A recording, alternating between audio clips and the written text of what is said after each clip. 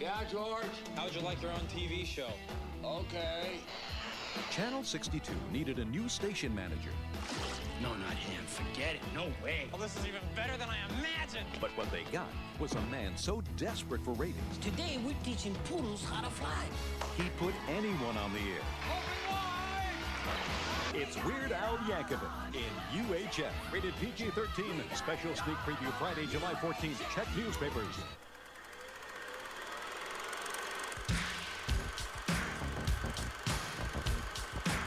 Inconceivable!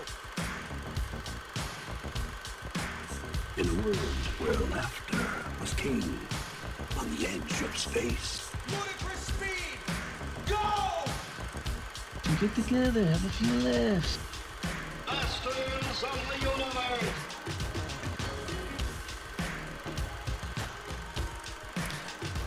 Hey everybody, welcome back to another episode of the Cinemasters of the Universe podcast.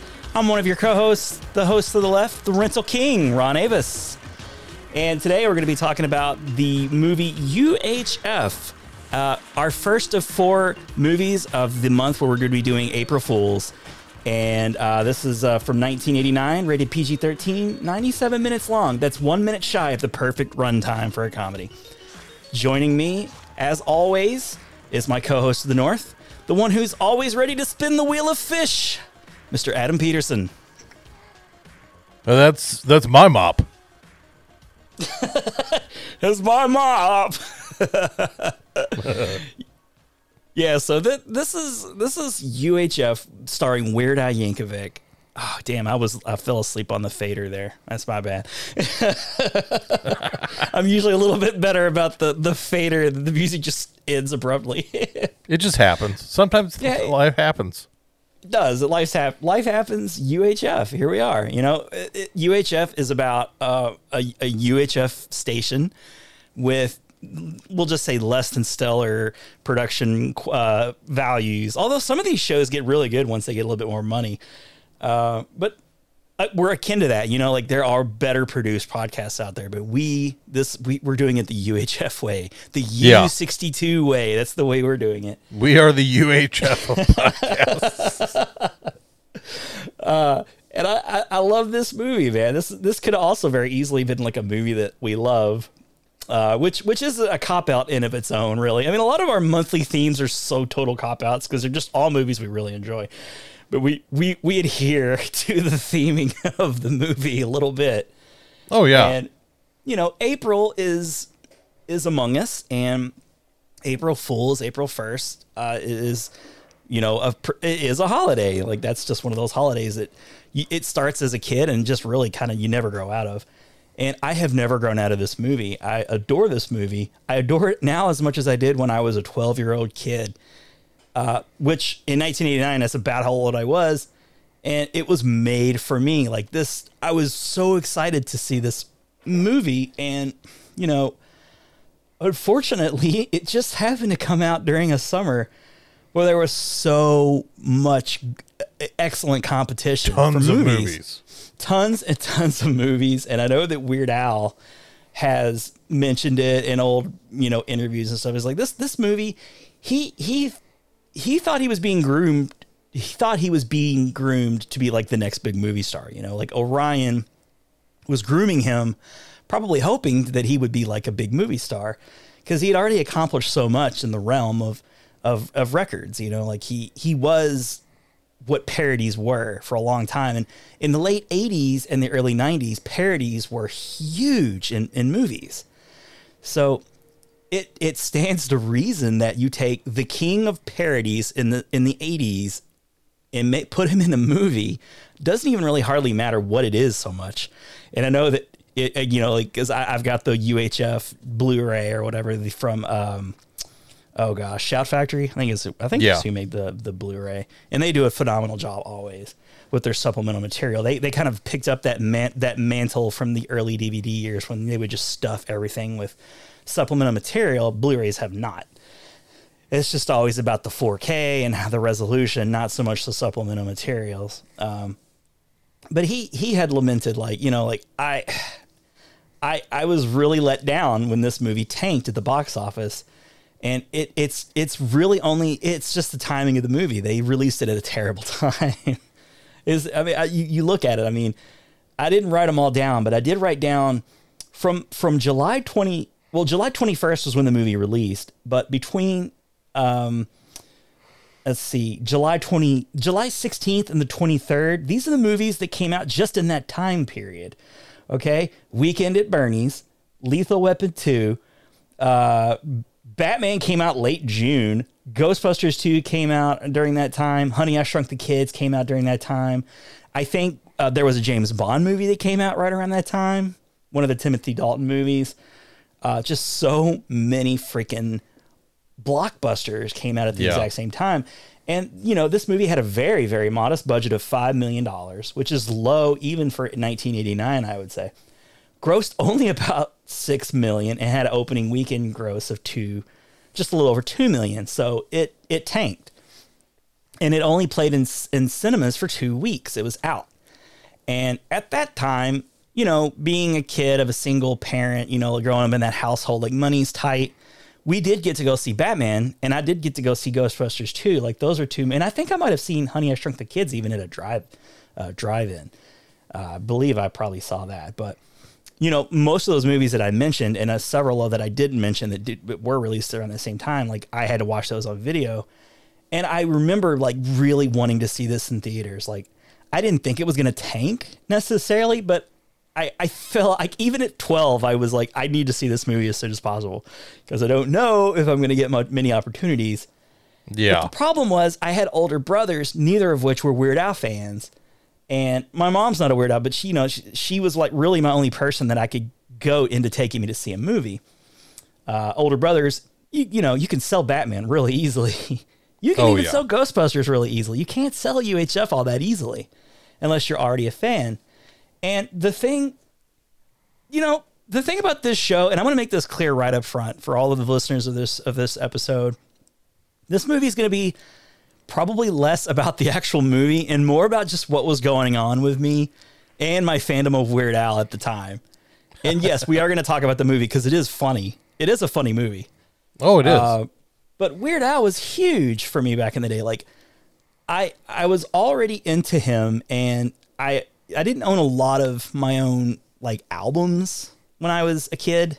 I didn't have many, but I was allowed to have Weird Al because he was like a safe choice for a parent to go and buy a Weird Al Yankovic song. Like, I mean, it's just a lot of fart gags and accordions and stuff. And like, and his songs are parodies. But the thing with him is he's like a really good musician. He can sing really well. He can make himself sound like all these different genres, like really seamlessly. And so I was allowed to listen to a lot of the parody versions of popular songs that were out on the radio at the time. You know what I mean? Like it was a safe thing to do. Like you could jam out to those. And it was a nerdy thing. In the 80s, being a nerd was like a death sentence. Like you couldn't wear your nerddom on your sleeve like you can nowadays. Like it's like a badge of honor nowadays. Everything that's cool has like roots in nerddom, really. Yeah, if you think about it. Nerds were eventually able to come out of that nerd closet and be like, okay, I'm not going to be shunned for the things that I like because, and what's funny is like, a lot of the stuff went mainstream. Because I remember, it was early '90s when, what was the album that had the Coolio song, Bad Hair Day? Bad Hair Day, yeah, came out in '96. Yeah, so that was. Like he was only a few years away from that, that to me was, he was niche through the 80s. He was culturally relevant. People knew who he was. Oh yeah. But like it felt like, and especially from my perspective, coming into the 90s when he, when Amish Paradise came out, like that felt like when Weird Al was not just like relevant but embraced. Like everybody's like, oh, everybody was talking. I was like, oh, because he had, there were several of the, Madonna and Michael Jackson big name parodies that he had done in the 80s. Oh yeah. He was a staple of MTV. He was as much a staple of MTV as Madonna and Michael Jackson. But he was for your kids, you know what I mean? Like he was the safe choice. MTV was for teens, really. It was kind of more like if you try to put yourself in a mindset back in the 80s as a parent, if you try to if you try to take yourself back in time, we're parents now, so we can put ourselves in that parental mentality rather easily nowadays. When you're a kid, obviously you cannot. Your parents are the gatekeepers of everything. Like the gatekeeper. Exactly. Anything that's cool and dangerous and fun, they're the gatekeeper of. There's a wall between you and that thing, and your parents were that wall. But yeah, Weird Al was very culturally relevant all throughout the 80s and the 90s. Well, and he was always there was that buffer with his music where because he knew his audience, and I think because he knew he did cater to kids. Mm-hmm. I feel like he was always really conscientious of that, in so much that the songs that he was parodying, when you think like a Virgin and even not necessarily the same bad, but some of the subject material in some of the songs that in the 80s especially still would have been oh, it's not in the 80s you didn't have there weren't parental advisories on albums, and it was just cursing, but it's people had kind of a different standard. This is where before then, yeah. This is this is pre 2 Live Crew, when it was cool. People were just cool to get that black sticker on your album, certain subject material was just oh, this isn't for kids, but that was the thing about Weird Al, is you could get, it was you were getting that. It was that neutered version, or okay, I can listen to this song and it's the same tune and it's similar words as the song that is popular and is cool. It's just this one's okay because it's taking whatever the taboo is and it's making it less abrasive. Chris Rock is in the news for something else totally different right now. But I think back to one of my favorite bits of his in his stand-up days is when he was talking about the Little John song, Get Low. And he was with songs he was talking about a lot of these songs would subjectify women, but women would dance to these songs because A, the beat was right, and B, he wasn't talking about me, so they could get into the song. And the songs, a lot of times, you just love the song. The song is catchy as hell, and the lyrics are really incidental, sort of doesn't even matter. A lot of times, if you sit and study the lyrics, you're oh God, this is stupid. This doesn't make any sense. And, in later years, they did subjectify women and all that stuff. And this is really pre even a lot of those things. But Weird Al was sort of that kids bop version of entertainment. I never really have heard him address that his material is family friendly, and he probably has. But a lot of the times when he's on talk shows, he gets asked the same questions what artists like your parodies, and which artists didn't, want to give you permission to do their songs, and which artists love the parodies. And he gets a lot of those same types of interviews. And I scoured YouTube looking for a lot of different clips of Weird Al on these, and I've listened to him on Conan, I've listened to him on Howard Stern, I've listened to him on Rich Eisen, and he gets asked a lot of the same questions, and he answers them basically the same way. And is that he goes out, he tries to get the permission from the artist because he doesn't want any bad will. And I think it became law. There was what is it? A fair use kind of act that became law. You can do parodies legally. Now I think he does have to pay royalties for certain things. I know his polka versions of songs, he'll do a polka version, a mix of popular songs. Hey, I didn't make songs of these particular songs. I didn't make parody versions of these songs, but I know they're enjoyable songs. I'll just do a polka mega remix, and he'll jam 10 popular songs, polka version of those songs, and they're really enjoyable. But I think he has to pay royalties on those. But the actual parodies themselves, he doesn't have to pay because he's protected. But he's always tried to get the permissions of the artist, and I think most of the time he was successful in doing so. And there's really only a handful where he was not able to get permission. Some pretty famous ones. We can talk about them right now, actually. Coolio. You'd already mentioned Gangsta's Paradise. Coolio kind of stands at the top. He did not want Weird Al doing Amish Paradise. I think the story goes that Weird Al thought he had permission, and he went ahead with it. But Coolio, maybe after mulling it over, decided he didn't like the idea. But the song was already out there and hugely popular. And years later, he's come out and has been like, I think, in fact, let's see, I made a note of it.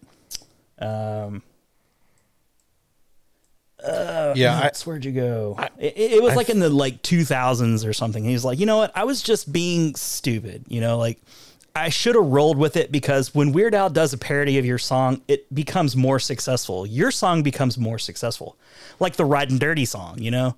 Yeah. That song went on, I think, to win a Grammy and sold a ton.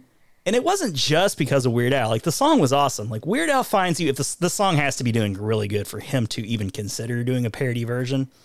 But I know his sales went up more when that Weird Al, the White and Nerdy version came out. The sales went up again for the actual song. And I can't even think of the artist's name anymore. Like, it's like Champagne or something. I don't know, whatever. People listening is like, oh my God, you really are a Weird Al fan. Chameleonaire, there you go. Just as dumb, really, if you think about it. But yeah. I mean, people will remember White and Nerdy probably long after, you know, Ridin' Dirty. You know, like I would say a lot of people will remember that song over the Ridin' Dirty song. Well, that's the thing, and I think what works well to a lot of recording artists, to their chagrin, is the fact that, you know, his audience is in a lot of ways very atypical of where these mainstream are, because you have Chameleonaire, and you think, I mean, like, there's definitely going to be some overlap, people that listen to Weird Al and people that would listen to Chameleonaire, or just you know, popular music in general. Yeah, but like, a lot of Chameleonaire's friends or fans were probably Weird Al fans as kids. Yeah, and have a fondness and familiarity of Weird Al already. You would get, because I remember, especially with that song, I had, like, I think it was I forget who, there was somebody that I remember when White and Nerdy came out. It was a lady I knew. She had heard that song, or like the White and Nerdy version came across her. That was in 2006, by the way, straight out of Linwood, which is where Weird Al's from. And so White and Nerdy, that song White and Nerdy peaked at 6 on the Billboard charts. 6. Wow. Like, it's his most popular song ever. All the way up to 6. I'm like, that's crazy. Insane that, like, a parody version of a song, you know what I mean? But anyway, sorry, please finish your thought. Well, when White and Nerdy, because like that's the thing, is like, if you listen to White and Nerdy and you're like, oh, that's because especially because he is actually, I mean, he's a really skilled lyricist. Yeah. Because like you know, you have somebody who writes a song and they write the song about whatever's relevant to them. You have Ridin' Dirty. It's like, okay, the whole thing makes sense from their perspective, from Chameleonaire's perspective. It's like, okay, this is very personal. It's like White and Nerdy. It's still the same. It's still a very personal source material for Weird Al. But it's like you now have very different parameters, because the music, everything's already made. You have to work within this framework. Yeah. So he has to make a theme work within any. I mean, it's not like it's impossible. I mean, he's done it for decades now. It's what's funny is he's outlived so many of the people that he's parodied. Like even now, it's like people. I mean, I don't. If you ask kids today if they knew who Coolio was, they may or may not know. But I would venture my to guess kids would not know who Coolio is. Yeah, it's like I would venture to guess you would have more people that would be able to recognize Amish Paradise than Gangsta's And Coolio Paradise. was the biggest thing in the world for like 5 years. I loved Coolio. I had his albums. Like, I thought he was awesome, you know? Oh, yeah. And it really surprises me because he seems, if you watch his videos, I mean, I know he was, from one end of it, from one part, he was coming at from this sort of gangster side of things, but he also seemed to have a good sense of humor in his videos, especially like Fantastic Voyage and stuff. Like, there just seemed to be a good sense of humor behind his stuff. And to see, And to learn that he resisted the Weird Al phenomenon really kind of boggled my mind. But I am happy to see that he did come around to it. Like, hey, I was afraid of the way he was going to make me look. You know, I was trying to survive in a gangster rap world, and I couldn't do that if Weird Al was riding my coattails along the way. I just couldn't do that. Yeah. Same reason Eminem wouldn't let him parody his songs. Like, he wanted to do a version of Eminem, but Eminem said, no, thank you, you know. But I'm sure he was kind enough about it. And Eminem seems like the kind of dude who would have a good sense of humor, too. I mean, if you've seen The Interview, the Seth Rogen movie, you're like, okay, there's a guy who seems to have a real good sense of humor and can tease, like, make fun of himself. And his videos always had a good sense of humor. So, like, that's another one that surprises me a little bit. Not really, but a little bit, you know? Like, why would Eminem be on board with this? Yeah, because he did, and I think it may have been it was probably on the album before Straight Outta Linwood, when he did the All About the Pentiums, which was the P. Diddy. I don't remember if he was still Puff Daddy or if he was Sean. No, Puffy I can't Combs keep track of all the names. I don't know what name he was going by at the time. I think he was P. Diddy at the time, I think. But it was like, you know, that was at kind of the height of his success. I mean, like, it really was. Yeah.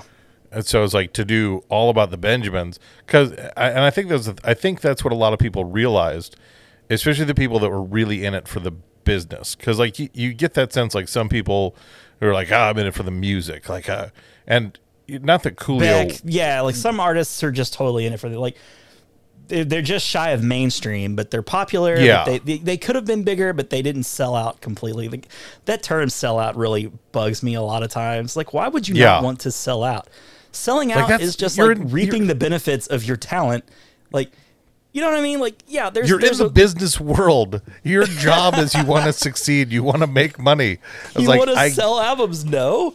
I get the idea behind selling out. Like, you have no principles. No, there's nothing. You is like, I'll stamp my name on it. I'll sell it. I don't care. It's like, I get that you want to have some modicum of integrity in what your brand is. But at the same time, it's like, okay, if you let Weird Al parody one of your songs, you really selling out? No. Not at all. It's like, I'd say like 95% of the artists were very flattered by him coming to them.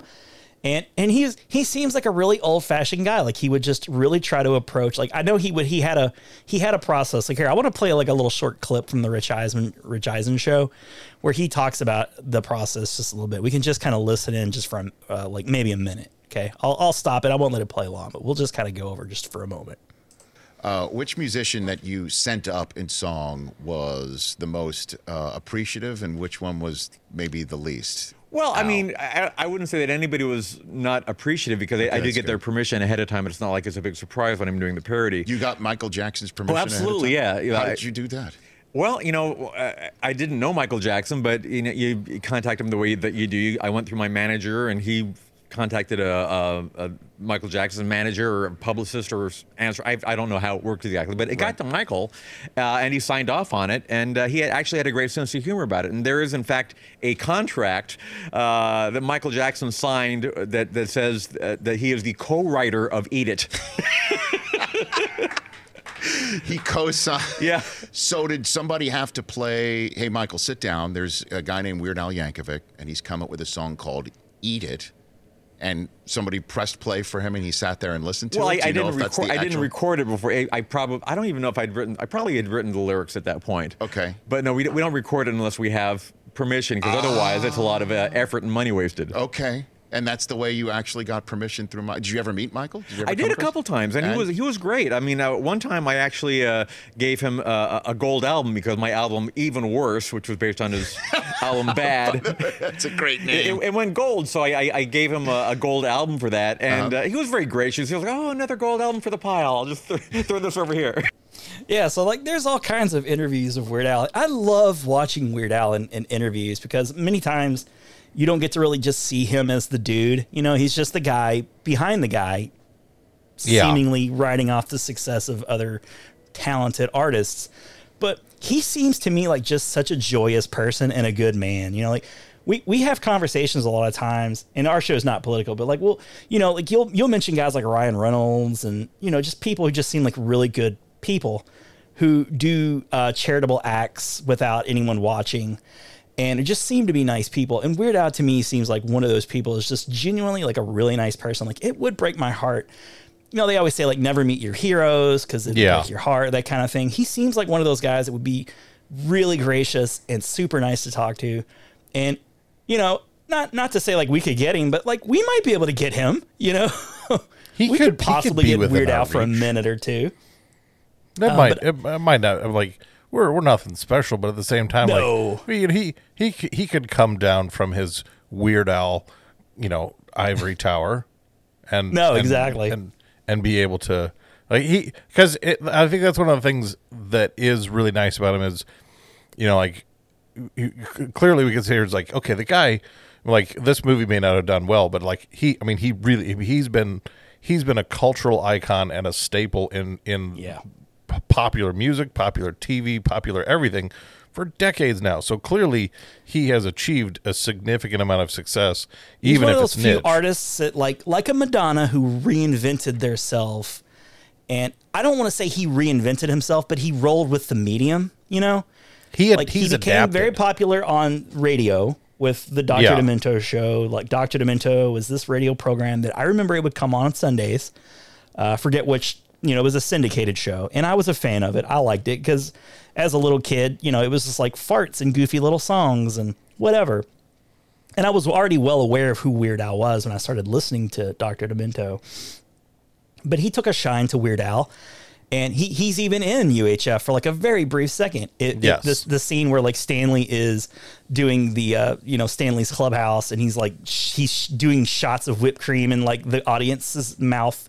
He's one of the guys. He's like that goofy guy in the beard, kind of like a Steve Wozniak looking guy. He's shooting whipped cream into his mouth, and but he came up in the sort of request line era of radio, and then he was one of the first people to really grab onto MTV in the 80s. He you know, he talked about Michael Jackson and the relationship, the professional relationship that he had with him, which was really a pretty big one. I mean, Michael Jackson was the biggest star in the world in the early 80s, mid 80s, going into the late 80s. Yeah, I would say even into the late 80s.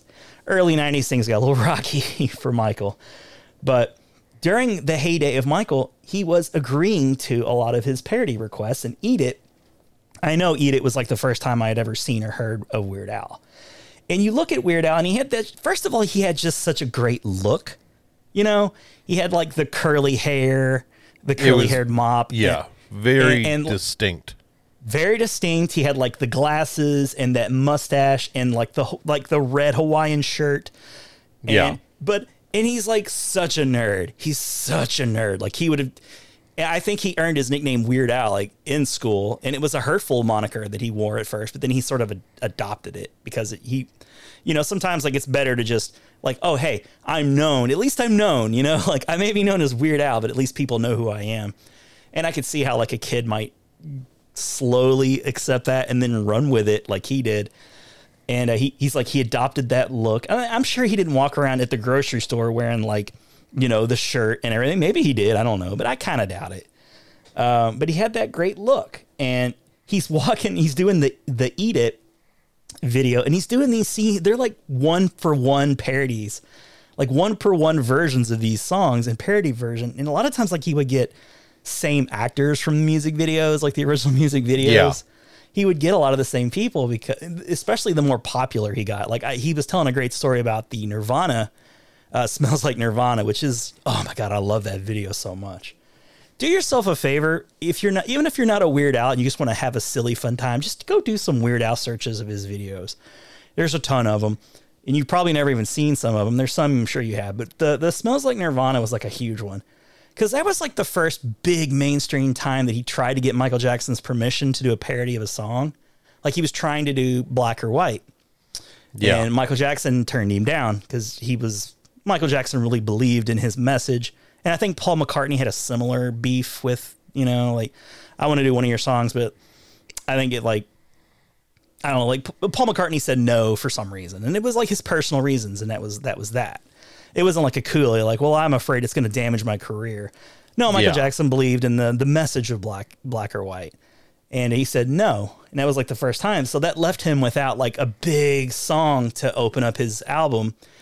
Here comes Nirvana, and I'll argue that this unlucky circumstance extended Weird Al's career like another decade, really. Yeah. Because being able to so expertly parody Smells Like Teen Spirit, which was the biggest freaking thing ever, in that year, like Nirvana was exploding, and like they were just hosting SNL, and he talks to Kurt Cobain.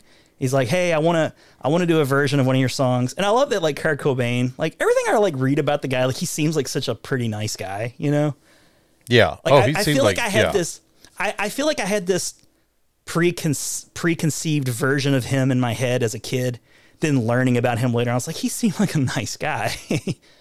But the first thing I think he asked Weird Al was, "Is it going to be about food?" Because so many of his songs are just kind of about food.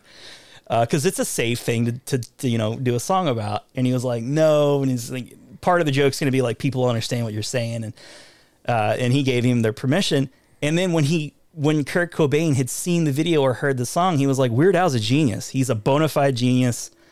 And he claims that when he saw that Weird Al was doing his song, that's when Nirvana arrived. It wasn't being on SNL. It wasn't any of that shit. It was like, when Weird Al did my song, I knew we had arrived, as we were like a huge thing.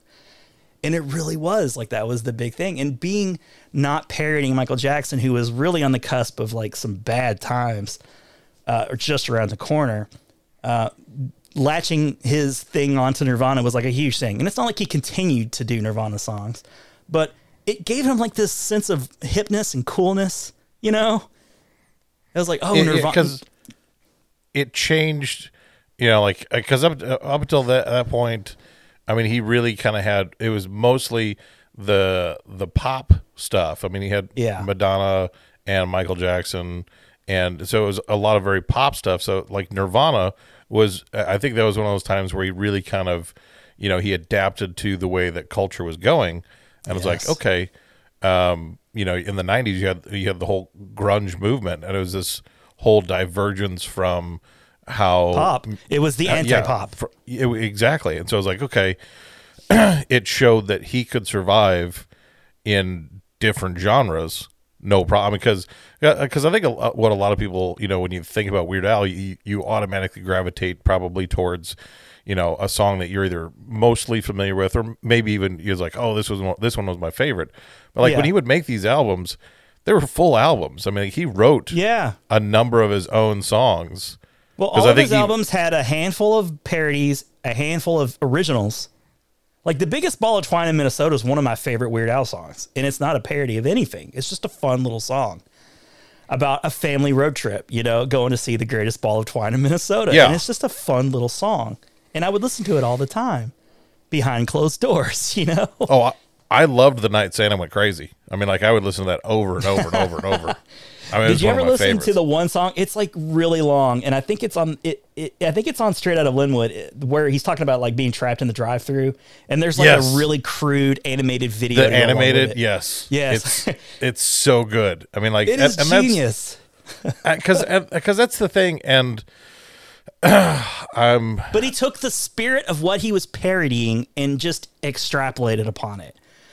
Before there were the Wayans brothers, before Keenan Ivory Wayans, and like they made their living doing parody movies, he was already doing that shit with music and doing it so well. Well, and I think I think that's one of those things, in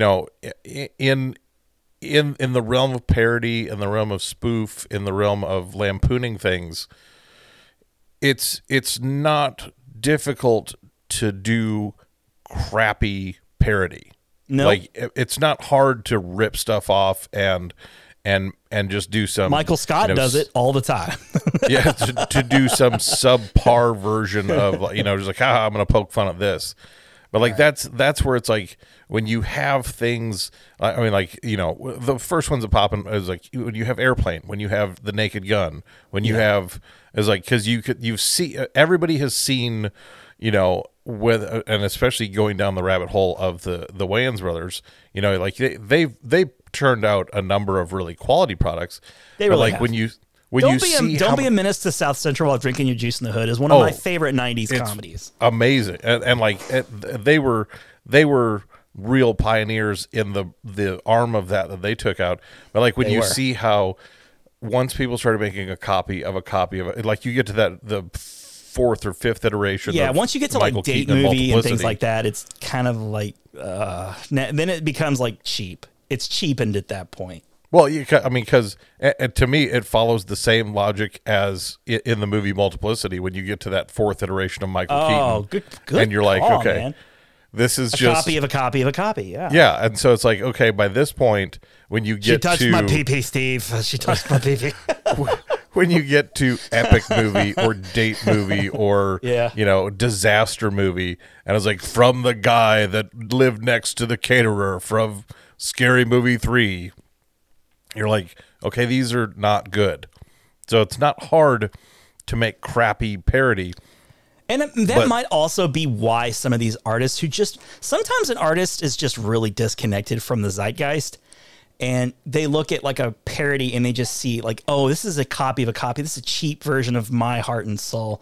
Like I know like Jimmy Page is another guy who didn't want Weird Al parodying, you know, like Weird Al had an idea to do like a polka version of a lot of Led Zeppelin songs, and he said no thank you. Prince is another guy who was like no thank you. But these are guys who as great as they are, you could see them kind of getting tied up in their own feelings about their own material or whatever, you know. But Weird Al seemed to be like above that, you know, like yeah. On the surface, his songs are goofy and stupid, but there's an artistry to his songs as well.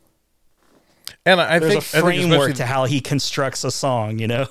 Yeah, well, and the longer that he made it, the more credible. I mean, like to your point with the Nirvana, it's like, okay, this clearly shows moving into this next iteration of music, of a popular kinds of music. Yeah, it's like there's now. I mean, because especially, I mean, you go white and nerdy. It's like, okay, that's rap.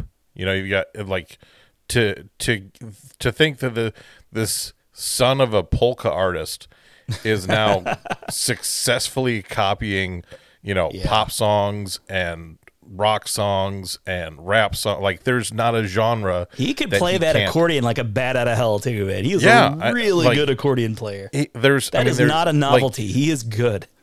You have to acknowledge that the man has musical and lyrical talent and ability right. that is not just a flash in the pan. It's not just like, oh, okay, he wrote a funny song and it's like, no, there are plenty of people that have written, you know, you write a parody song or a funny song or a goofy song. It's like, oh yeah, I remember that one, or, you know, because, and especially, I mean, I remember growing up, I had different tapes of, you know, of goofy, silly songs that, you know, I wouldn't call them mainstream artists, but like they were, you know, like you'd hear them in different forums.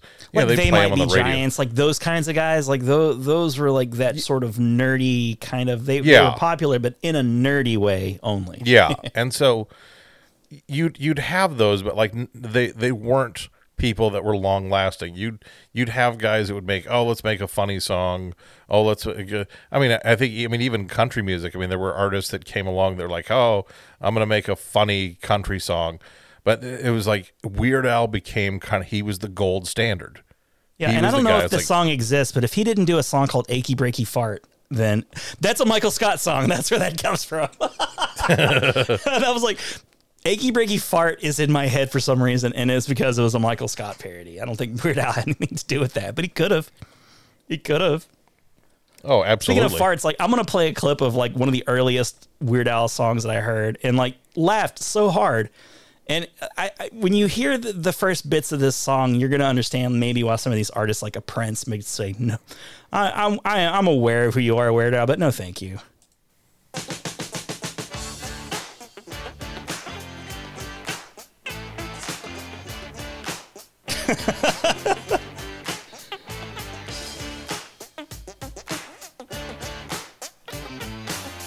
Yeah, that's I Love Rocky Road, but it's just like fart sounds, you know?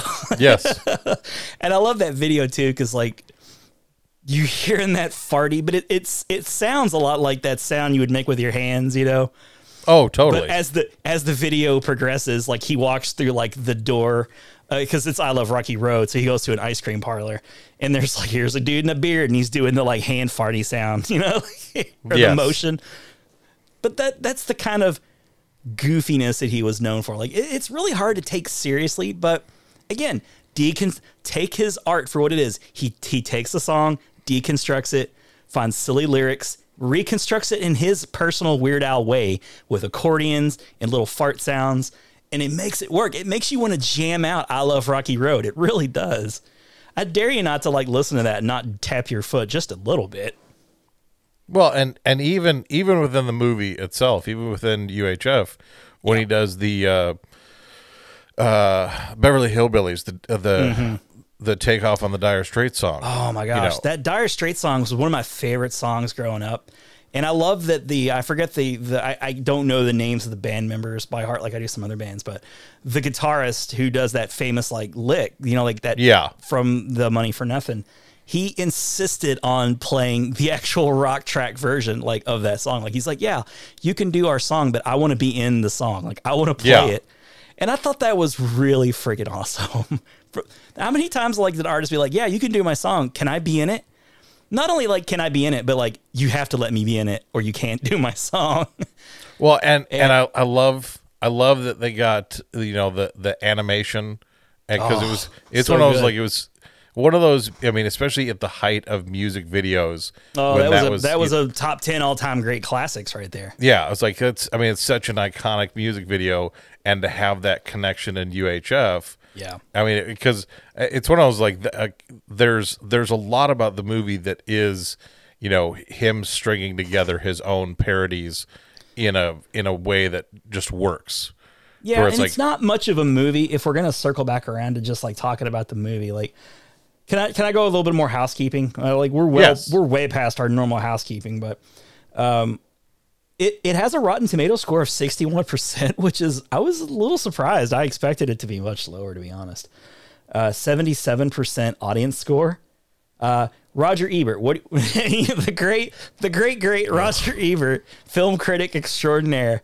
Love him or hate him. We do a lot of hating, but you got to mention him because, you know, in our childhood, he was he was like the voice. You know, he was one of the names. It was him. He was one of the names. Siskel and Ebert. Can you guess what rating he gave this movie? I feel like he wouldn't have liked this at all. I feel like he would have given it maybe 1 star. You're correct, 1 star. Just to pull a quote from his old website. As movie ideas go, this isn't a bad one, but Yankovic is so happy to have any laugh that he forgets that discipline is a key element in a comedy. So he didn't think the movie was just very good, I guess, in a nutshell. I think I read the whole, you know, review, and most of it was like, hey, I know that this movie has fans. I understand that a lot of people are going to be attracted to this movie, but I'm looking at this as a non-Weird Al fan. Like, this is just not a very good movie. Yeah.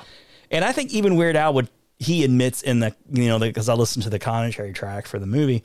He's like, you know what? In hindsight, we probably should have spent a minute or two longer trying to put together a plot for this movie. But all we really like, the idea is there is like, hey, how can we find a way to just string together a bunch of silly vignettes? And I think for what they did, it works just fine, you know, really. Well, because that's absolutely what it is. I mean, he has all these little, you know, these little ideas, and he was able to. I mean, because the plot of the movie you could boil down to an episode. Well, here, before you get started into the plot of the movie, let me tell you. Let me just go over who's in it, and then I'm going to put you on the spot. I'm going to have you give us your summation of what the movie is about. Okay. So it's starring Weird Al, and I wanted to just talk a ton about Weird Al before we get anywhere. By the way, received his walk. He received a star on the Hollywood Walk of Fame in 2018. Congratulations, Weird Al. Long overdue. I remember reading that news somewhat recently and being surprised. I was happy and elated that he got one, but it seems like they just give those away to anybody. And it was like, he should have had one 2 decades prior to that. Yeah, as many people that already do. Because I like, that was, I think, I don't remember when it was that I found out.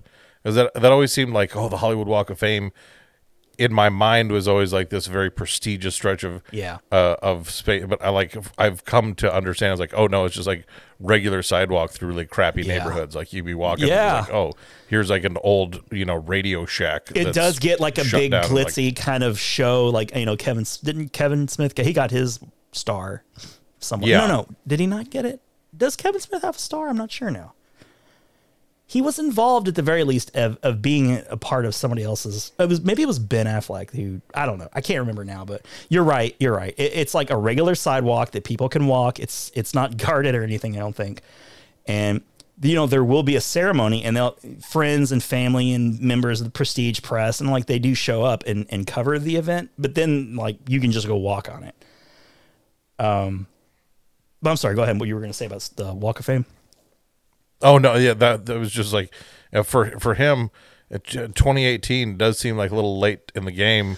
Yeah, not that he's not still relevant, but it's like, okay, the height of his career was, I mean, not like he's pinnacled and now he's not relevant anymore. But it's like he could have gotten one in 1989. Really, I mean, for this movie, his success. I mean, it was far more, regular back in the 80s and 90s. Right. Oh, every other couple years he was back. Also, I just wanted to note that there are many very, very relevant big stars of today who attribute a lot of their success, or at least cite Weird Al as one of their major influences. Andy Samberg, of course, of Lonely Island, SNL, big Weird Al fan. And another one that surprises me a little bit, but maybe not really, Lin-Manuel Miranda, huge Weird Al fan. Okay. And he cites Weird Al as like one of his big influences growing up. But anyways, but as far as like stars of the movie go, I wanted to give Weird Al his propers because we'll never ever talk about Weird Al again. He's never made another movie. Yeah. So we might as well just get all of our Weird Al in as we do in some of our episodes. You're like, oh, okay, we're going to talk about this movie. We might as well talk about this star a lot because we don't know if we're ever going to get back around to talking about this person again. We're for sure never going to talk about Weird Al again unless we talk about Spy Hard and what she did a song for. I don't know if we're going to get there. We might. Maybe episode 350 or something. It could happen. You never know. Maybe. We could do a Leslie Nielsen tribute episode someday. You never know. But David Bowe, who played Bob, his career, I'm looking at his IMDb career, and he has credits. It says he was in Back to the Beach from mid-'80s, that Annette Funicello, comedy that also had Pee Wee Herman in it. Freaked, I recognize that was a Alex Winter movie from the early 90s. Heavyweights. I don't remember, he was in Heavyweights. I've seen that movie a ton of times. I don't remember. I think he might have played one of the parrots. He was the camp counselor from the sports camp. Oh, okay, he was the jerky counselor from the camp. Oh, really? Okay. Cable Guy. He was in Cable Guy. I can't remember what scene he was in, but he was in Cable Guy for the late 90s. Jim Carrey. Jim Carrey, thank you. Drill Bit Taylor. A very middle of the road comedy, but I remember because it had the people who were involved with making it were big. That movie itself wasn't great, but he was in that. Can you think of anything else big that he was in, David Bowe? I loved him in this. He was in Kicking and Screaming. Great. Oh, he was in Kicking and Screaming. Okay, now that's a comedy that I don't have a lot of history with. Like I've seen it, but I haven't seen it a bunch of times. So he was in that too. All right, cool. So a lengthy career, if not gigantic, but a lengthy one. Played Bob, who was his sidekick, I guess you say in the movie. Kevin McCarthy. I love this guy. He's like a classic 80s villain. Oh, yeah. Played R.J. Fletcher. A UHF station. I love him in this movie. And I love it in the commentary track. I love hearing about these guys who have a history and a reputation of being sort of heels or bad guys in movies, being like the sweetest, nicest people in the world in real life. Apparently he's like one of those guys. I can't imagine him being a nice person. Like he just has that face, that sour face. But apparently he's a really funny guy and he's a really infectious laugh. I remember him from Inner Space. That's about all I can remember him from. I remember him from the Twilight Zone movie. Oh, from the 80s? Okay. Yeah. Okay. He was in that. What part of the movie was he in? Which of the three? It was the story where the kid had all the powers. He was one of the family members. Oh, okay. Yeah, that was a wild one. Yeah, that was the third of the three, I think. Yeah. Okay. I can kind of picture that. He was in Invasion of the Body Snatchers, both the 50s and 70s version. He was in both of those movies. Stanley Stadowski, obviously he's Michael Richards. Yes. Who heard of that guy? I mean, obviously, not Friends, but Seinfeld, huge Seinfeld star. But before that, I even knew who he was. You could place him. No, this would have been after that. Problem Child is the other big movie that I remember early in his career. He played like the person who was in prison that Junior would write to. That Junior Healy was writing to, yeah. The bow tie killer. The bow tie killer, exactly. So Michael Richards has this like crazy fun energy in this movie. I like him as much as Kramer in any Seinfeld episode. He's having a lot of fun in this movie, it seems like. That was one of the things with Michael Richards that was just that it was funny to me to really kind of, because I hadn't ever taken the time to stop and think about it. But like this movie came out, and then I want to say it was like 2 months later is when Seinfeld started. Very close together. Yeah, the pilot of Seinfeld was 89, so you're right. They were very close together. But he was still very gettable. You know what I mean? Like he was obtainable because he was not yet Kramer. Victoria Jackson is in this. She's an SNL alum. You know her if you see her. She plays Terry. Getty Watanabe, who plays Cooney. And really, his only other major credit is like one he might want to regret, like he may regret playing. I don't know, like the Asian stereotype basically from 16 Candles. Long duck dong. Long duck dong. And I no love more Yankee Cooney. my winky. He's amazing in that movie. Like he's really funny. He's so good. Him and his girlfriend, like they're the best. They're the best.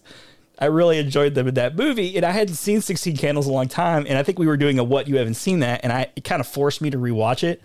I was like, Getty Watanabe's really funny in this. Like, I know he's sort of playing that stereotype, but at least he really is Asian, I mean, it wasn't like a white guy playing Asian, like, what's his face from Breakfast at Mickey Rooney? Mickey Rooney, yeah, with the big fake false teeth. That's far more problematic than Getty Watanabe. Very much so.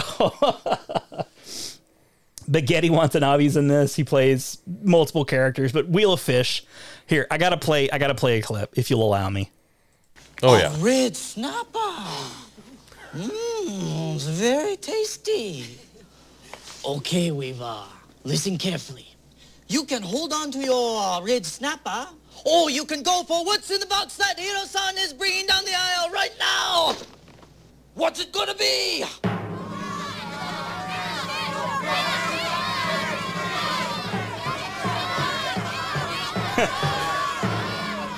I'll take the box! The box! You took the box! Let's see what's in the box! Nothing! Absolutely nothing! Stupid! You're so stupid! I love that so much. That, of course, is Wheel of Fish, which was one of the parodied segments of the movie. Of course, Wheel of Fortune. I love that bit because like they got like real fish like strapped onto a giant wheel. Yeah. And they were like, man, it smelled so bad. Like filming that scene. And, Getty is just so into it. Like he's so fun in this movie. Like stupid, so stupid is like one of those quotes as a kid that we would just say about so many things. And, he's in he plays like a karate instructor, like who lives above George's apartment, I guess, early in the movie. And the stupid, so stupid. Flying out the window. Yes. He's like teaching them like kung fu, and they're like, or whatever, karate, and just like flying through with glass plates and like punching through drywall. Like, what time is it? Punch through the wall, like 7:30. And you hear Getty in the background, like, stupid. Oh, I love him so much. Fran Drescher is in this thing. Of course. I mean, The Nanny, one of the bigger...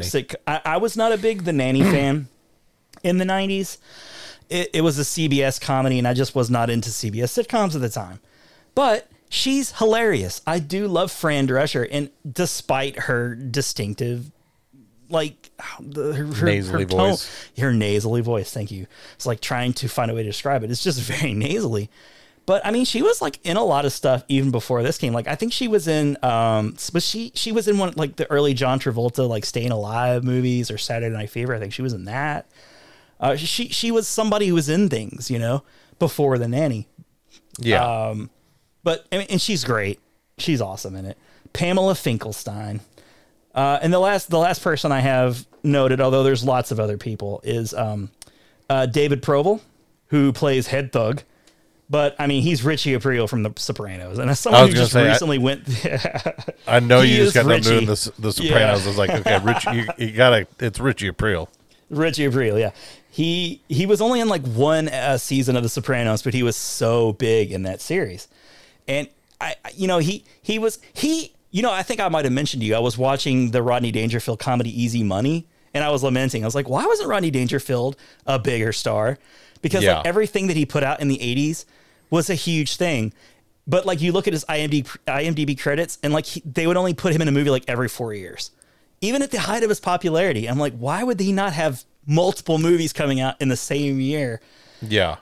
But he had a cameo in that. By the way, Joe Pesci was in that too, which was really, really fun to have. Very nice. I love Joe Pesci in a comedy. We're gonna do My Cousin Vinny one of these days. I swear to God, that's a threat and a promise. But he was in it. He played Head Thug with getting the staples. I love that bit where like, you know, Michael Richards is trying to escape, and they had that whole like chase scene in the where they were holding him the newsroom. Yeah, in the newsroom, and he's like doing the staple gun. And he's got all those like staples stuck in his face. Such a great bit. Yeah. But he was wonderful in that. I really enjoyed him. He's never looked any different in his whole life. No. David Proval has looked. I think he was been born a 45-year-old mom. I think so. Yeah, pretty much. So those are like the main guys. There's a lot of, you know, other people that you could mention. Do you have a actor that you would like to mention before we get to your assessment of this plot of this movie? I love that Emo Phillips is in this. Oh yeah. He's in it for, I don't know, all 12 seconds. The carpenter guy, right? Yeah. Yeah, he gets his finger cut off. And I was glad that they included in the trivia that one of his prized possession was his Screen Actors Guild check for 30 cents that he got for doing this movie.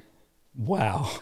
And because what else was Emo Phillips know? Because he was one of those guys that was just you hear his name and you're like, oh, like Jim J. Bullock. Like he just had a name that you recognize. He was a stand-up. I mean, he was a stand-up for me. I remember him from Dr. Katz, professional therapist, and then just his stand-up. Because he was just such a I mean, his voice and everything he did was just so unique. Yeah. He did. Because he's got some pretty decent stand up, but like that was my point of reference. Butterfingers. That bit is disgusting. Like it'll turn your stomach with all the blood. And there are like several minutes of deleted scenes of that part of the movie that you can watch from the there's all kinds of stuff. Oh, my God. Weird Al was like, there's like hours of deleted footage. You know, like when they cut it down to 97 minutes, they cut a shitload of things. They cut a ton out. And he was like, I'll be honest, a lot of it, you're happy that it was cut out because it was pointless. But there is a lot more of that Emo Phillips bloody, like where he's picking up his thumb and showing it off. And it was like, oh, God. So gross. But you got the fat guy reacting to that. The cameraman who made it in one of Weird Al's videos, The Fat, which I think is my favorite Weird Al video. You were mentioning earlier, like everybody seems to have that video that they go to in their head. Yes. When you hear Weird Al, Fat's probably it for me. I think Fat was probably the one for me too. Like that may have been the first one that I actually saw. It was so good. Because I love the song. I came from a place of loving too. Michael Jackson. The song was great. The video was phenomenal because I mean, it makes me laugh. Like, yo, man, ding dong, man, ding dong, yo. And he's all thin, and they're trying to like peer pressure him into eating. Yeah. You ain't So fat. good. You ain't nothing. You ain't nothing. I love that overacting Weird Al voice that he does. Oh, because that's one of the things that I think, because as I was watching it, I was like, I feel like that's probably one of the things that held him back the most. Like he couldn't undo it because then he wouldn't be Weird Al. Yeah, but it was He's just like a bad that was actor. He's as a I was bad watching, it was actor. like every scene that he was in where he was trying to apply his comedy, it was always just so over the top. Yeah, and that's where Roger Ebert is coming from. He has a point.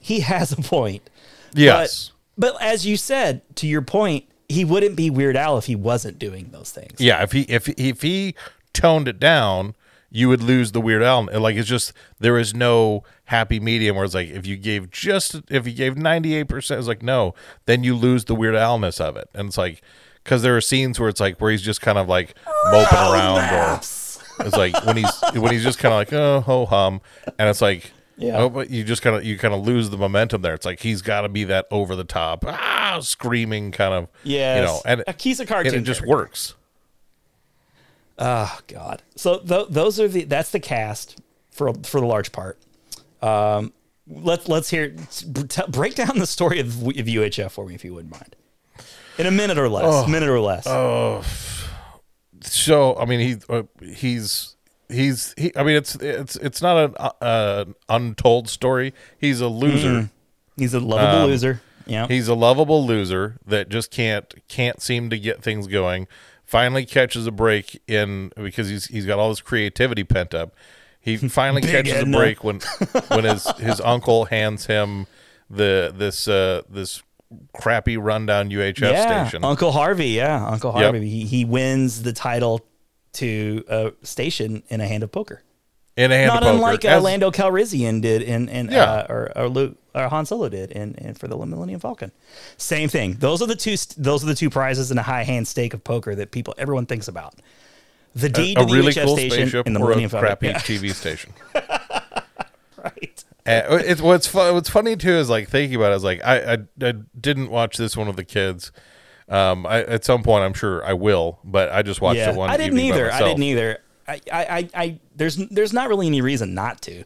I think part of it is just they'll miss so many of the so many of the references. This is gonna go straight over their head, like all the Rambo stuff. Like there's just no cultural relative. Like even though they've recently made a Rambo movie, even in 1989, Rambo is struggling to be relevant.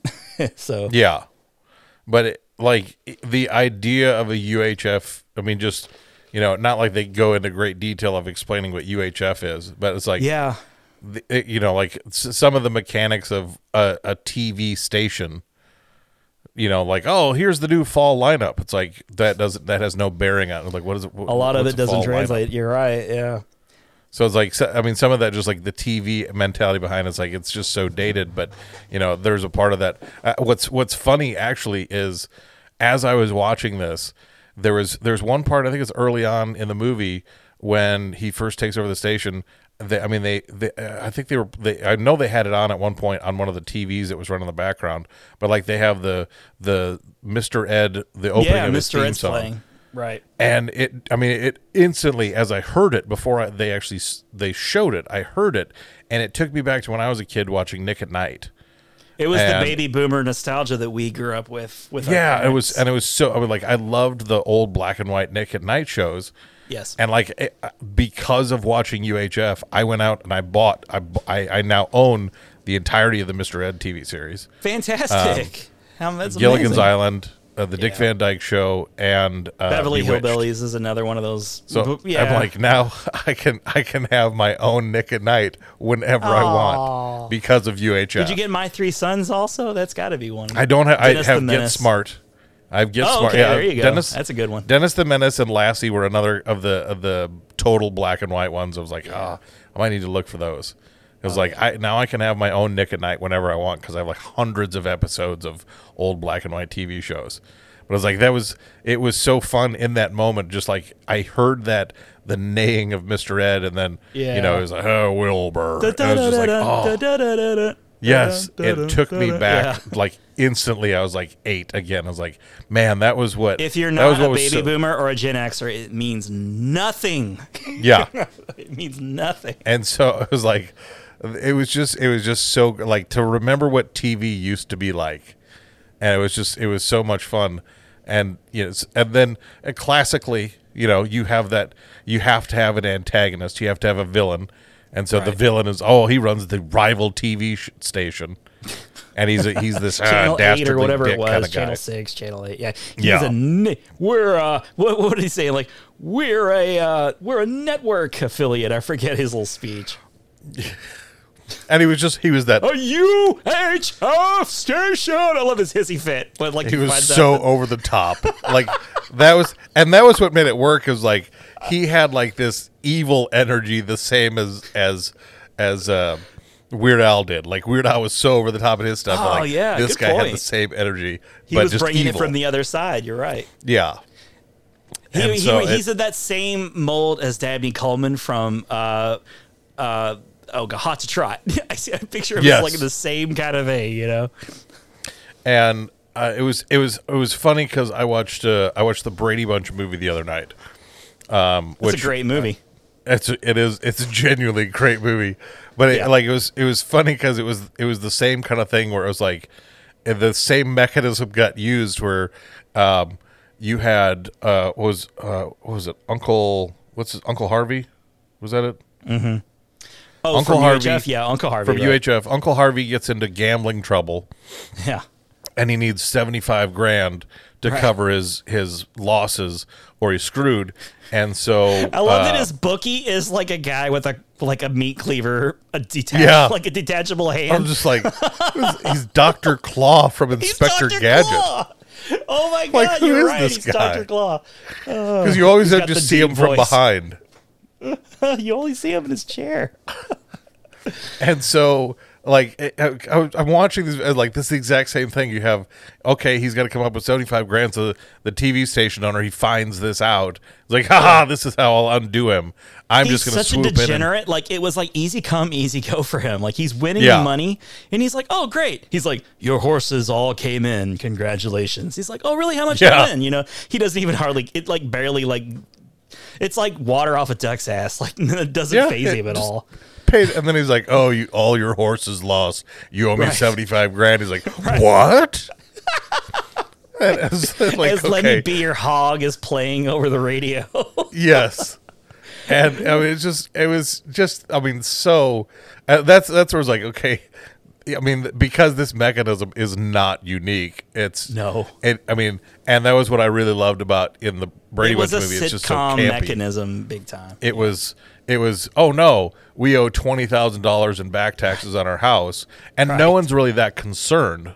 No. Like they are, but they aren't. And then conveniently in the Brady Bunch movie, they have the contest, the singing contest, where a hot new artist could win exactly $20,000. Right. Well, it's like Hot Rod to pay for his conveniently priced. Yeah. It's that staple to the point where now it's surgery. It's its own parody. It's like, it's very conveniently priced. Oh, you need $75,000 exactly. And so they have to come up with that. The judges are all like David Cassidy and shit. Like they go for that Brady Bunch look. Like nobody else is this was the worst. This is like so bad in the 90s, but they win. And like, how the hell could they win? Cut to the judges. They're all like from the 70s and 60s. The three guys from the Monkees. It was Peter Tork, Mickey Dolenz, and Davy Jones. Davy Jones. And so like, and so same thing. They come up with a telethon. We're gonna have a telethon. They're gonna sell shares of the show, and it's of the station, and it's one of those things that's now we can get all of those goofy acts in one place. Which I honestly wouldn't mind seeing a lot of that trashed footage. Like they had the brothers who I think one of those guys is married to Bette Midler, if I'm not mistaken. The guys, with the weird chins and the cross-eyed. Yeah. There's a lot of footage on the floor of them doing their act. The upside down yodeling guy. because the pet guy too, he was great. Keeps chucking dogs out the window. Raul Hernandez. Raul, yeah. We're going to teach but poodles how to fly. He died midway through making this movie. I know. It's sad. Yeah. It was like, that's such a bummer. But he nailed it so hard they didn't even bother to try to recast him. Yeah, it was all right. He was perfect. And I love it's like a master class in editing and like what's funny and like what you can get away with in a PG-13 movie. They're like, okay, you can chuck the poodle out the window, but you can't see it hit the ground. And they're like, exactly. So we did all these takes of the poodles flying out, and they're like, yep. And there's a poodle, there's like a pile of dead poodles on the ground that you can see, but you don't see it hit the ground. You just hear the thud and the camera cuts away. And they're like, honestly, that was the funniest take.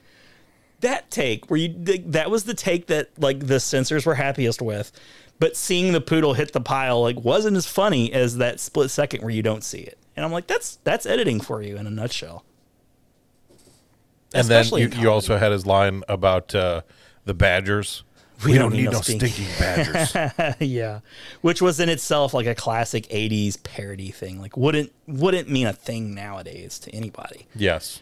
But yeah, so you're right. I mean, that is the movie in a nutshell. Like he just sort of stumbles dumb luck into owning or running the station, and does a really good job because, as we've established early in the movie, he has this this crazy imagination that in life has just gotten him into trouble with Big Edna and like all the other, jobs that he names that they get fired from. It pays off for him in this.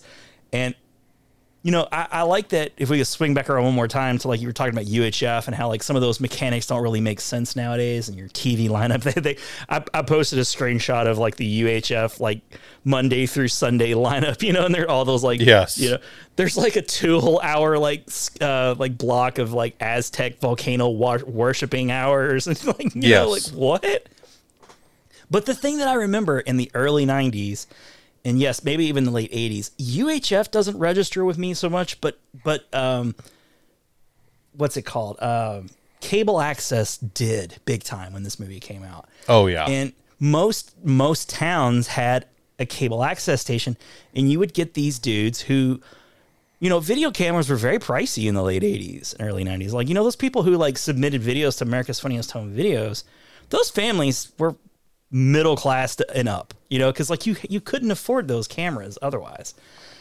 And so, but you would get like, these kids, these teenagers to young 20 somethings, they would get access to a camera and they would just kind of cobble together their own version of a show. Like usually it was like some sort of Ben Stiller show type, like it was like a sketch hour, but it was really poorly done across the board. Yeah. But they were just getting it path a little bit, very off the beaten path. And every now and then they would do something kind of funny in an embarrassing way. But most of the time it was just garbage, just wall to wall garbage. But every now and then they would do something really funny. And that this movie also was coming out around that time when I was discovering cable access. YouTube is just cable access now, honestly. And a lot of YouTube production, like with getting access to, everything you need to do like a really professionally looking done video is on your iPhone. Like it's all there. Yeah. It's nothing. You're not wanting for anything. In fact, you'll see commercials during the Super Bowl where like a new iPhone will come out. They'll get like well-known directors, like they'll get like a Ridley Scott or something who will make a video done entirely with an iPhone, and they look cinematic as hell. Yeah, so, I know Steven that's not what Soderbergh's made a couple of and that's movies. That's not what these things are about. Like it was all about, we have shitty ass quality equipment, but we have funny ideas, and we're just hoping that it translates. We're hoping you can see through the shit and laugh with us. And it's just the spirit of YouTube and the spirit of cable access and the spirit of UHF the movie. It all overlaps. There's a Venn diagram here is what I'm saying. Well, I think too what I like about UHF is because like it fits in the theme. Like you go through and you see all of the goofy shows that they have put together. Yeah. And even amongst bowling it, for burgers and even amongst it, there's a handful of like it is like okay, from 8:30 to 9 is going to be Mr. Ed, so like they would still have like regular programming mixed in, but there's so many of these outlandish things. What I like is because within the framework of the movie, this network becomes so successful, and people just instantly are drawn to it. It's kind of it starts off Stanley Spadowski's kind of like the catalyst that's what people like when Weird Al is like he's so defeated, so he leaves his own show. Is like, all right, here Stanley, why don't you take over? And from the walk you want to have your own TV show? And he's like, okay. Yeah, and from the walk from the TV station to the bar that they get to, the show becomes an instant hit. I love that. Hey, but it's like people back on TV, like the biker guys. Everybody gathers around the TV like for the last 45 seconds. They're like, this is literally the most entertaining thing I've ever seen. I have to watch it. I think the biker literally says, "Shut up, everybody." He's back on.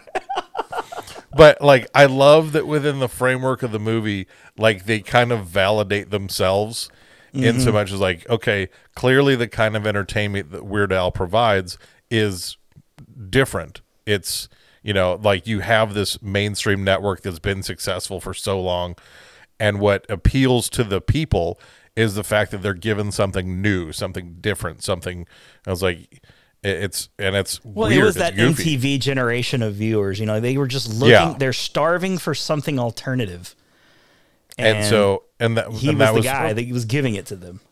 And that was what Weird Al really kind of represented. It's like, I'm going to give you something that's different than what you're used to. Here's what you're used to. I'm going to give you something like this is juxtaposed just slightly from what you're used to. So it's like, oh, okay, this is a little different. And you do, you do kind of have to settle into it because like there's that initial period where like, when it's important to be cool and you look to your left and you look to your right, like I'm enjoying this, but is everybody else liking this too? Yeah. Is it okay if I like this? And what I like about what Weird Al represents is like, you can like it just to like it. Yeah. If you like it, that's fine. Like be okay liking what you like. Think about 1989 and 1988 too. That was the emergence of the Fox network. That's when that really first came on the air, and shows like Married with Children and Cops and, well, The Simpsons, like these were like your alternative versions of the things that we've been spoon-fed as a family for generations. And now you suddenly have this sort of wacky alternative version. And, Fox was like a network. They were not a UHF station. I love that his son, too. His son kind of cracks me up. He was such a little, like, sniveling shit. He is the definition of a wiener. Oh God, yes. Wasn't he a cast member of Pee-wee's Playhouse too? I think. Was he Jambi? Was he the guy who was Jambi from Pee-wee's Playhouse? I think he might have been actually. Yeah, he's another guy who's had a notable career, but he was just a little wiener. One of my favorite lines. He was such a wiener. I always tell my guys never to call chicks broads or whatever. Yeah. Because Fran Drescher's on the phone complaining how poorly she's being treated with her little midget cameraman with like that camera that had all of its lenses on like a circle. Oh yeah, it was like turn of the century camera. Oh my Lord. Just great scenes, and you got all the characters just goofy, like little, you got the blind guy on the bench and the bum, and he's like, "Is that it?" Yep. Nope. And he's like, he does the Rubik's Cube one twist. Is that it? Nope. Oh yeah. But just goofy little bits. It's that Weird Al touch. And you got change, and he gives him change for $1. Like he's not just looking for a handout. He just really wants change, but he's so poor. Even that guy's been in a lot of things, I think. I love that. I mean, like it's it's one of those things. Like I love that that's the mechanism that becomes the guy's downfall. It's like he gives him a penny that's worth so much money. He gives him the penny. That's right. He's the one that ends up buying the last. But he instantly recognizes it like he's a coin aficionado. Yeah, he's like, oh my goodness, this is worth a ton of money. It's but just, on I'm the like, surface, it just looks like a bum who's so happy to get a nickel. it's just so funny that I mean, like, because like when it had been a while since I watched it, so it's like some of the pieces were a little foggy. But it was like when he shows up and Weird Al just gives him change. I was like, oh, that's right. That this guy's, I forget exactly how it works, but it was like this guy's the mechanism. Like Weird Al was nice to him, and so he's going to circle back. And that's going to be the thing at the end. It's like the final nail in Fletcher's coffin. It's like, oh yeah, you gave that guy a penny, and he's the one that put you out of business. And I really enjoy the part too when RJ just like it's all hitting him, and like in swoops in Pamela Finkelstein to get the scoop of his demise. Yes. You know, like we're here live with RJ Fletcher, and you're like, you're penniless and you don't have a station anymore. And he's just like trying to put it all together in his head. Like, what just happened to me just now? This doesn't make any sense. A lot of great performances in this movie. Well, and I love the one other thing that I'll say, because we haven't touched, is the Philo character. Oh yeah, the Philo character. Yeah. He's the mad scientist / alien / engineer guy. Yes. Isn't he sort of like a prototype Mitch? Like, can't you just picture Mitch looking like Philo? Well, what I love is in the trivia as I was watching it, the role of Philo was originally written for Joel. Oh crap! I just lost his last name. Joel. He was the guy that created Mystery Science Theater 3000. Yeah, I can't think of his last name either. Damn. And you keep talking. I'll look it up so people don't get mad. He was the role was written for Joel Hodgson. Joel Hodgson. Okay, there you go. Good save. So I love that connection to Mystery Science Theater 3000, which is the same kind of thing. It's like, okay, it's cable access. Like, I'm just going to make my own goofy show. Well, here. its roots were it was a cable access show in Minnesota, right? Like, wasn't it originally? Yeah, beautiful. And beautiful time. He had his robots. It was very low budget, and it was just like, all right, we're going to do something silly. We're going to do something goofy.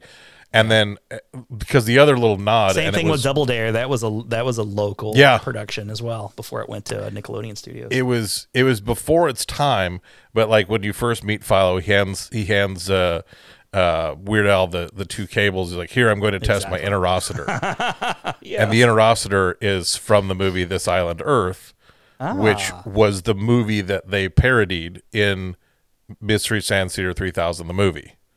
Oh, and I don't. Nice. None of those. I didn't read that trivia. That's cool. Yeah, they're not dominoes that knock over each other. But I just liked it's like, okay, you have this character Philo who is written for Joel Hodgson, who's the creator of Mystery Science Theater 3000, and he has this interocitor line, which is a direct connection to This Island Earth, which is the movie that they parody in the Mystery Science Theater 3000, because it was Mike. Mike was the one by the time they made the movie. Mike. I can't remember Mike's last name. So I just love that there were two nods to him. It was like, you have this weird, wacky character of Philo. Mike Nelson. See there. Thank you. I had to look it up. I can't take credit for that. You hear my fingers clicking and clapping But away. Philo was another one of those, like, he was kind of behind the scenes, but like he was a very competent engineer too. Like he orchestrated the whole downfall of RJ with the, and it was so perfect. Yeah. He just had it. And he was just like ready for it. Totally ready for it. He's like, oh, I recognize an opportunity. I'm going to take advantage of this. And then you just have this twist at the end. It's like, all right, I'm an alien and my time here on Earth is now done. Yes. So I'm going to go home. And you get that great Pee Wee Herman-esque, like, large Marge animation kind of. Oh, yeah. And I was just like, this is. But as a kid, that was great because, like, I was technically still a kid when I first saw this movie. Yeah. Like, oh, shit. Pee Wee's Playhouse. Yes. Because you get that one last little, like, that was totally random. Okay, he was an alien. Like, it fits. He definitely seemed the look out of an there. alien. He was not of this world, for sure. Yeah, so it's like, all right, that totally works. I mean, the whole movie is just clip after clip after clip of like movie parodies like Gandhi 2, Conan the Librarian, Dog. Yes. He just fucking splits that guy in half. Like it's like Oh my gosh. it's like a harsh cut to that guy in half. Like I love Yes. that so much. The Gandhi 2 is the director of the movie, Weird Al's longtime manager, who directed a lot of his videos from the 80s, which I thought was very cool that he brings along. Driving Like, around, hey, what was it, a Ferrari? yeah, Or a Porsche? yeah, the Ferrari 350 or whatever it was. Yeah. And he just like hops out of it and he's like ready to fight, like slamming the guy's head on the Yes. hood. And they were like, please don't damage this expensive Ferrari that we rented for like an hour. We can't pay for this thing. And I love in the commentary, it was like, if this were like a oh god, who directed Beverly Hills Cop? Oh god, John Landis. John Landis. Yeah, No, if he this were a did the John third one. Landis movie, they would have already wrecked like 4 Ferraris. Yeah. They would have blown them up. Just like that's the Just opening. completely blown them up. Well, at the end of a movie's like, I love watching a movie where there are a lot of car stunts and they'll show Starsky and Hutch did it, Dukes of Hazzard, the Broken Lizard guys did it. Like they'll just show scene after scene of the red car getting smashed to bits, or like the General Lee just completely falling apart after a jump instead of harmlessly landing like you see in the movie. Oh, I could go for those types of things all day, but it just goes to show like the modest budget they had of $5 million. Even though, I mean, Orion was like a big deal in the 80s. You know, like they had RoboCop, right?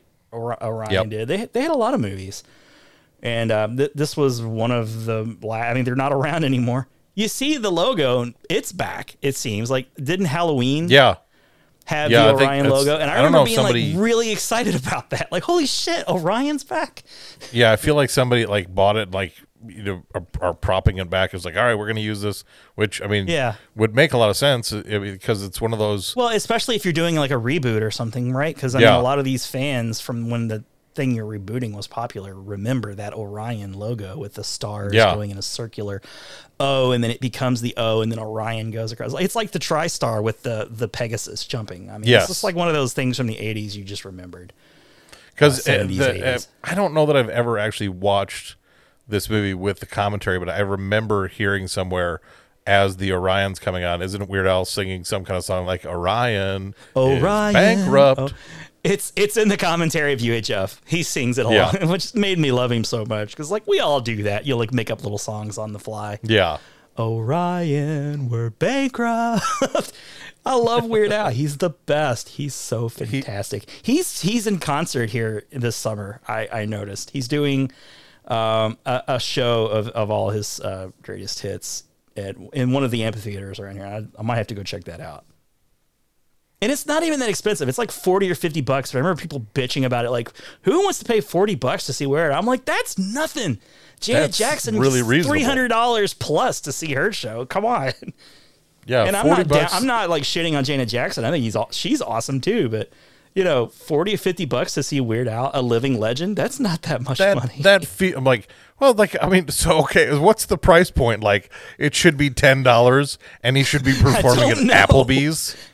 Like, I mean, what? $40 to see Weird Al. I was like, okay, I mean that seems reasonable Oscar to me. Mayer like meat factory, meat canning factory. Like, oh, he's got his own DoorDash now. Where he's going to bring you a hot dog and a Twinkie. I love that Spatula City commercial. Where the guy like smacks his forehead because he doesn't have a spatula. He's like, oh, damn it. All right, kids, let's go. And a lot of the people in this movie are like local, because I think they filmed it in Tulsa, Oklahoma. So there's a lot of these like weird kind of off the beaten path people who you've never seen in anything are now starring in this movie. They're just like Tulsa guy. Like Big Edna is a Tulsa implant. Yeah. Like Big Edna is just somebody they like found in Tulsa, Oklahoma. It's like, hey, you want to be Big Edna in this movie? Yeah, why not? Why not? And even that bit's hilarious where she's like carrying them out the door. Like throws them. Just kind of gives them like a little tug and they just go flying way up into the air and their voices are screaming and then the camera pans over and then they land in front of the camera. Good stuff. Classic. I feel like we probably talked enough about UHF. It's a good solid hour and a half episode. I just want to play one more clip, if you don't mind. It's one of my favorite bits in the movie, and we've yet to mention it. And it's the pre-Stanley's Funhouse with when Weird Al's trying to make a go of the show. Hey kids, where do you want to go? Uncle Nutsy. These kids are depressed as shit. That's right. I'm your Uncle Nutsy. And boy, oh boy, are we going to have some big fun today, huh, kids? Well, let's walk on over and see who's in our kitty corner. Hi, what's your name? Billy. Billy what? He spits on his nose. It can't keep from laughing. And in the commentary, they're like, we told this kid not to laugh. He just could not laugh. He's trying so hard, but he like that spit take was the perfect. They couldn't do another one. And it was just mucusy enough too, because it's like hanging off his nose. But that when they're like in the like half-filled bleachers, every one of those kids were like their stepdad dropped them off there. Like their stepdad is trying to hook up with Pamela Finkelstein in the receptionist off. Like every one of those. I'll be back kids. in a couple hours, kids. Yeah, Daddy's got to get some liquid happiness in him. I'll be right back. Daddy's got to visit his friend Roy at the OTB. So that's UHF. We're gonna at this point of the show we're gonna talk about our next episode because, like I said, this is part 1 of 4 of movies. April Fools, and who would be the fool in this movie? I mean, you got a lot of characters to pick from, but ultimately, is George the fool or is it Stanley? Like, who would be the big fool in this movie? I think I got to go George because I think gotta go George. Okay, yeah, because I think he's the lovable fool that brings it all together. He is. And when he tosses that poodle into the punch, that's another one of those scenes that just never fails to make me chuckle. It's just the movie's filled with little chuckle moments. Like none of them are like just really hilarious, but they all make me chuckle. Pretty hard. I listening to that last clip, like I was sitting there thinking to myself, like, why did he not have an early '90s Fox animated show? I don't know. I feel like he really should have. Weird Al did have like I think it was on MTV because he had Harvey the Wonder Hamster. Like Harvey's like one of those names that like just reappears in Weird Al lore. Yeah. He did have a show, but I think it was like just a series of MTV specials because it could totally work there. But yeah, why not a Fox thing? You know, because CBS had Saturday Pee-wee. morning or afternoon. I mean, like Life with Louie. If Vern could get a show, why can't Weird Al get a show? That's what I'm saying. Hammerman. There was an MC Hammer show. Why was there not a Weird Al show? Oh, you meant not even a variety show, but just like as an animated star just like of his own show. Like an animated cartoon show for kids. If New Kids on the Block can have their own show, then Weird Al can have a show. That's all I'm saying. I'm like, because I mean, I think like Fox Kids Network, you know, like the Saturday morning stuff, the afternoon. That could have been you get home 4 from to school. 5 seasons. He could have been a staple of Fox Kids I mean, like shows. I feel like if I go back in time, that would be one of the things that I would fix. Like, you guys need to give Weird Al an animated show on Fox. He's not too old. You could still do something with Weird Al. He's still hanging around there. 92 to 95 is when that should have run. It should have. Somebody dropped the ball right there. Yeah. And in 92 to 95, so let's see, Alpalooza, which had Bedrock Anthem and Achy Breaky Song. Yeah. He didn't do Achy Breaky Fart, but he did Achy Breaky Song. Like right in that frame, because like Alpalooza wasn't like a huge hit for him. He should have been starring on Fox.